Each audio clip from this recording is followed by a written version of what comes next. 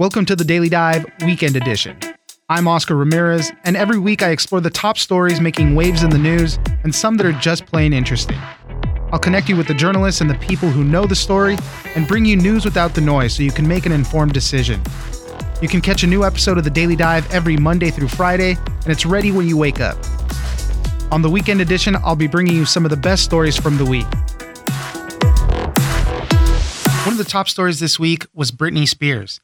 Speaking out for the first time about the conservatorship that has controlled her life for 13 years, she pleaded with the judge to end it and detailed how over the years she's been forced to work against her will, be drugged, and prevented from removing a birth control device so she could have more kids.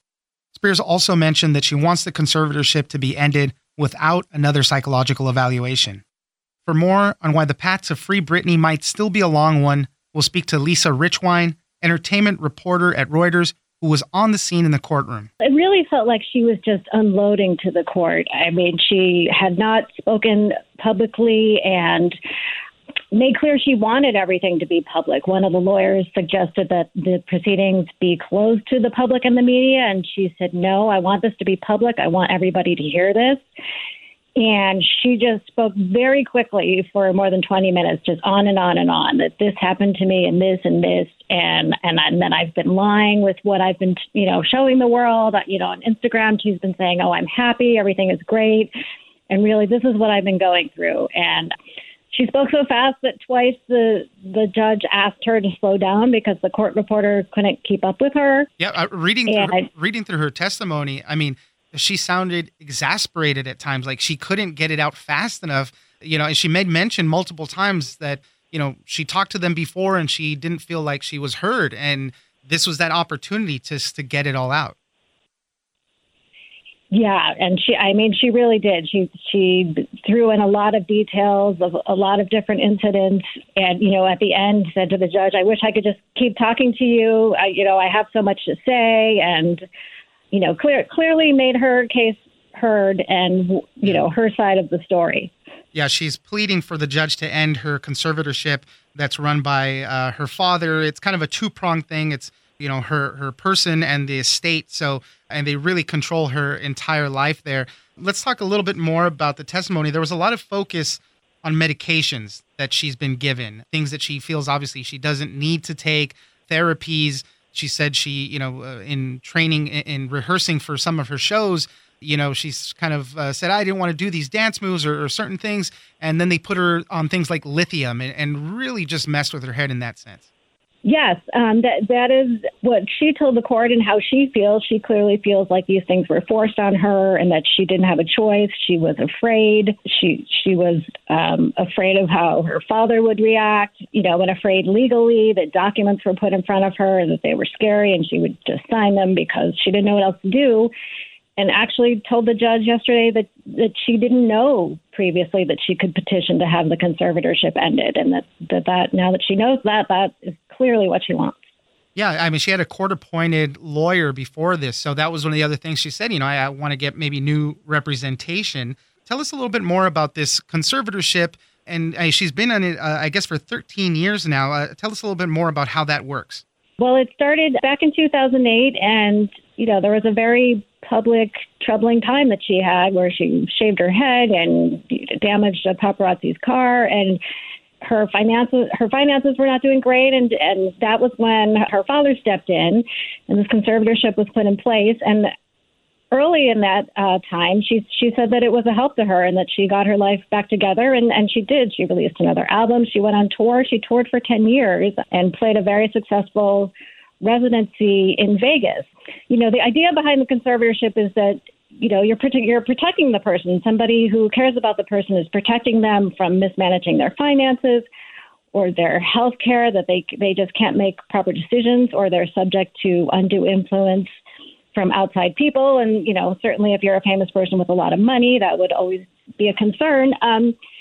And, again, Britney said at the beginning that was helpful. But, now she says, I've worked, I've earned millions of dollars. Clearly I'm a functioning adult. And, this just seems ridiculous to her at this point that she needs this kind of oversight. Yeah, she came back to that multiple times, and it's been true for her whole life, really. I'm the moneymaker. I'm doing all this stuff, putting roofs over people's heads and all that. this isn't working in the present way. And, conservatorships a lot of times are meant for people with serious disability, dementia, who really can't take care of themselves. So, she's making that push, saying, I'm an adult, I've changed, let's end this. There was a statement, I guess, that was read by, not by her father, but it was from her father. What did he have to say about all of this? Yeah. I mean, after she spoke, and I think everybody was really stunned by it, the attorney representing her father asked the judge to recess for a few minutes. And after about 20 minutes, she came back and read a statement from Jamie Spears, her father, that basically said that he was sorry to hear that she's struggling and in pain, and that he loves his daughter very much and misses her. So that's, all we have heard from that side at this point. So the next steps, obviously, this is a very complicated situation. She's pleading for herself. Obviously, I want out of this. It's not so simple. One of the themes she kept going back to as well throughout her testimony is that I want the conservatorship to end, but I don't want to be evaluated psychologically again. She has a trauma from going through it. So that's one of the things she kept pleading for. But that might be a problem, to get out of this. I mean, it might seem logical that she has to go through some of these tests just to prove that. Right. And yeah, it will probably be a lengthy process from here. I mean, the next step will be that she should file a petition with the court if she wants to end the conservatorship, and it'll be up to the judge as to how that proceeds. And in California, the burden is on the person who is under the conservatorship to prove that they don't need protection anymore. Because, the worst thing from the judge's point of view would be that, I remove it and then something horrible happens and, you realize that she did need the protection. Normally what happens is the court will start by sending an independent investigator to talk with her. And, again, all sides will weigh in. Jamie Spears, the father, and probably her mother will give, their perspectives on all this. So there'll be a lot for the judge to take into consideration, what the family wants, what the independent investigator wants, one of her co-conservators now. Everybody will get to weigh in, and it'll be a lengthy process. Yeah, back in 2016, there was a court investigator who went and he wrote up his report, said that this has become an oppressive and controlling tool against her. But at that time, they said that this is probably still in her best interest to be under that. So, in the court of public opinion, it seems like she has a lot of momentum behind her with all this, but that process is long to get out of this. As I mentioned, you were there in the court, so you were able to see everything inside and out. I know she had a bunch of supporters outside. What was that scene like?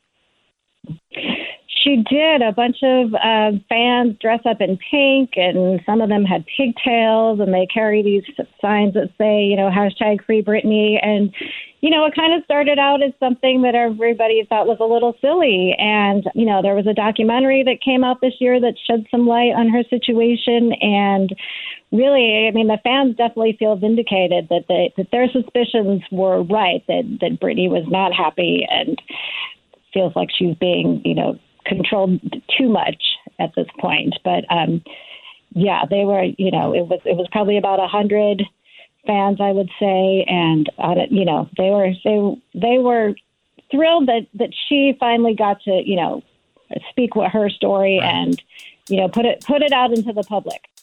Lisa Richwine, entertainment reporter at Reuters. Thank you very much for joining us. Thanks for having me. Also this week, we had a pair of Supreme Court decisions involving students. On Wednesday, they handed down a student free speech ruling that sided with Brandy Levy, the cheerleader who in 2017 posted a profane Snapchat post while off campus after she didn't make the varsity cheer squad. She was suspended from the cheer program for 1 year for that post. The justices ruled 8-1 that the punishment did violate her First Amendment rights. For more on the court's first major student free speech case since 2007, we'll speak to Bianca Quilantan, education reporter at Politico. The decision largely says that the First Amendment broadly limits public schools' ability to regulate off-campus speech, especially delivered through social media. This was something that school districts had been arguing, is that they actually needed those ability to regulate off-campus speech, especially during the pandemic when school was shoved online and the lines between off-campus and on-campus were blurred by this whole year. So the high court actually left the door open to educators to protect students by regulating messages that are highly disruptive. So possibly bullying or threats, that sort of speech is still able to be looked at. And that's kind of one of the major parts of this, too, is how disruptive the actions were. In the decision, that's part of what they centered on. They said this really wasn't a big deal. They talked about it for 5 or 10 minutes and maybe disrupted an algebra class for a little moment, but it wasn't that huge disruptor where the school cheerleading team couldn't keep operating, all that stuff. And that's why they ruled in favor of the cheerleader in this case. And Justice Breyer, said the school district went way too far in trying to punish Levy for basically a fairly mundane post. She said, F this, F that. And then later on today, she said, I was a frustrated teenager. This is what we do. So, right. She was very glad that they protected her speech and her future classmates' speech also. Yeah, and that's the other thing. The student here, she was, I think, 14 at the time. She was a sophomore in high school. In the time that it took for this to get resolved, she's already graduated high school and moved on beyond that. So, this is far beyond her already. Definitely, and I think this was really heard in oral arguments. Brett Kavanaugh was actually talking about how it's really hard to overestimate the significance of not making the varsity team, especially since you only get 4 years of this, and she was denied at least 1 year fully. So he really thought that this was super important to these kids' lives, especially Levy's, and I think that probably contributed to him joining that decision as well. Did they say anything about if this was an overreaction, the being banned from the cheer squad for a year? Did they mention any of that?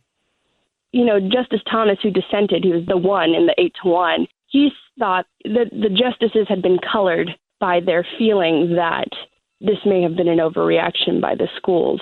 But overall, the opinion still rules in favor of Brandy Levy. But the school districts also see this as a win. I talked to the National School Boards Association, and they said that they're glad that the high court clarified that the schools do have some ability to regulate off-campus speech. The Third Circuit had originally said that there was a really hard line approach where you cannot at all regulate off-campus speech outside of the classroom. So they're glad that this has been, like a less harsh regulation on this because it is so broad. This is the first major student-free speech case since 2007. What are we hearing about how this is going to impact that going forward? As you mentioned, earlier, the online portion of this is such a huge component now, and you can be off campus and post something and still be held accountable for it. So what does this do for that part of the conversation going forward?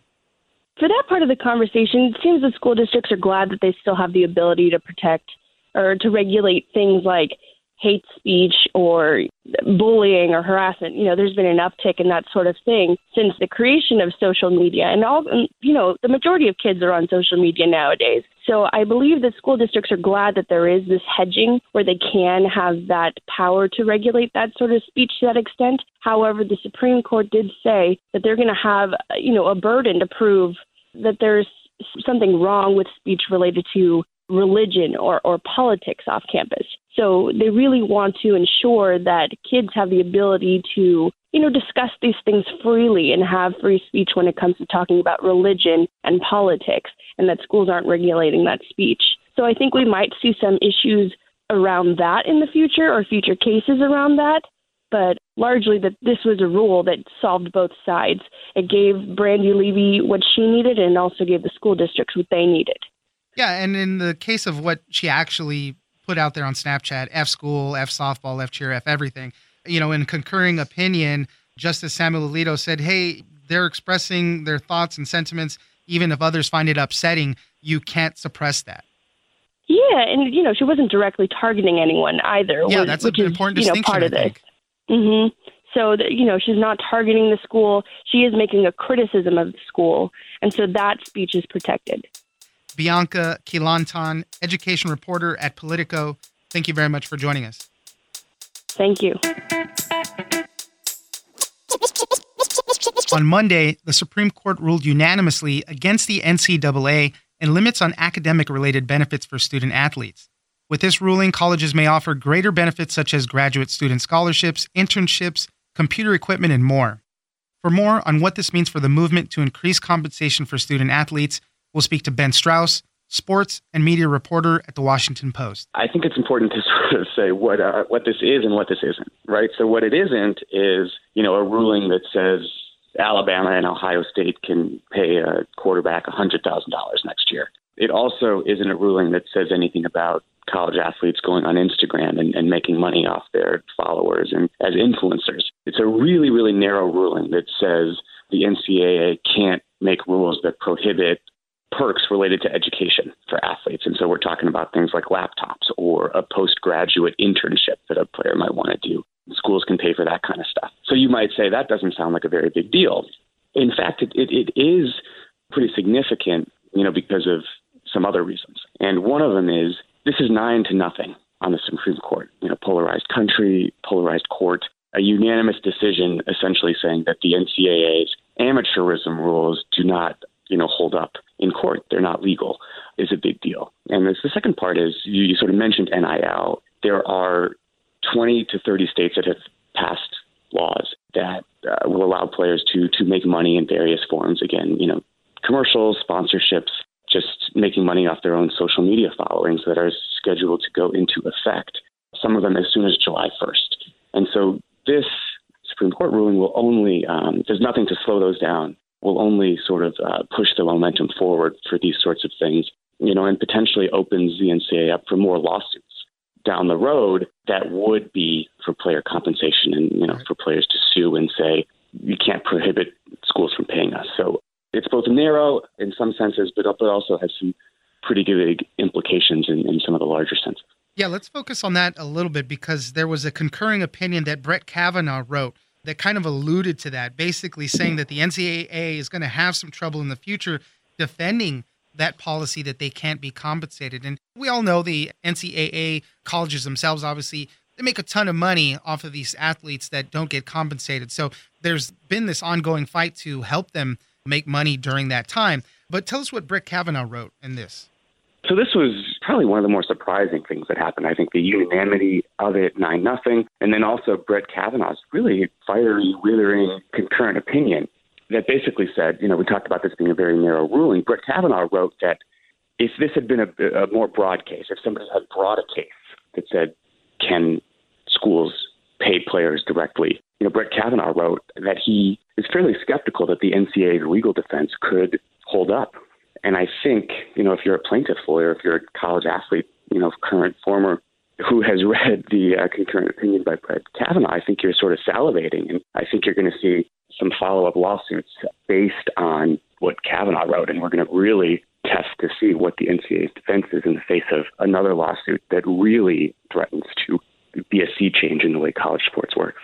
Where did everybody fall in this? Obviously, player advocate organizations that were applauding this decision. Where do the schools stand on this? Well, the schools are the NCAA. So I think we a lot of times refer to the NCAA as sort of this independent institution that decrees various things. But it is important to remember that Ohio State and Alabama and Notre Dame, and these are the schools that are the voting body of the NCAA. And so schools have really been fighting, these changes about name, image, and likeness and, economic rights for athletes. The NCAA is sort of, like their, the figurehead that enforces some of these rules and ends up being the public face of it. The NCAA released a statement that said, we are happy that the Supreme Court reinforced that, they can set limits on some things and that you can really delineate between education-related expenses and non-education-related expenses because, again, the case that was brought was very specifically related to education-related expenses. And so, the NCAA can sort of point to, this being a very narrow ruling. They can point to the narrowness, whereas, advocates for compensation and more rights for athletes can sort of point to the broader implications.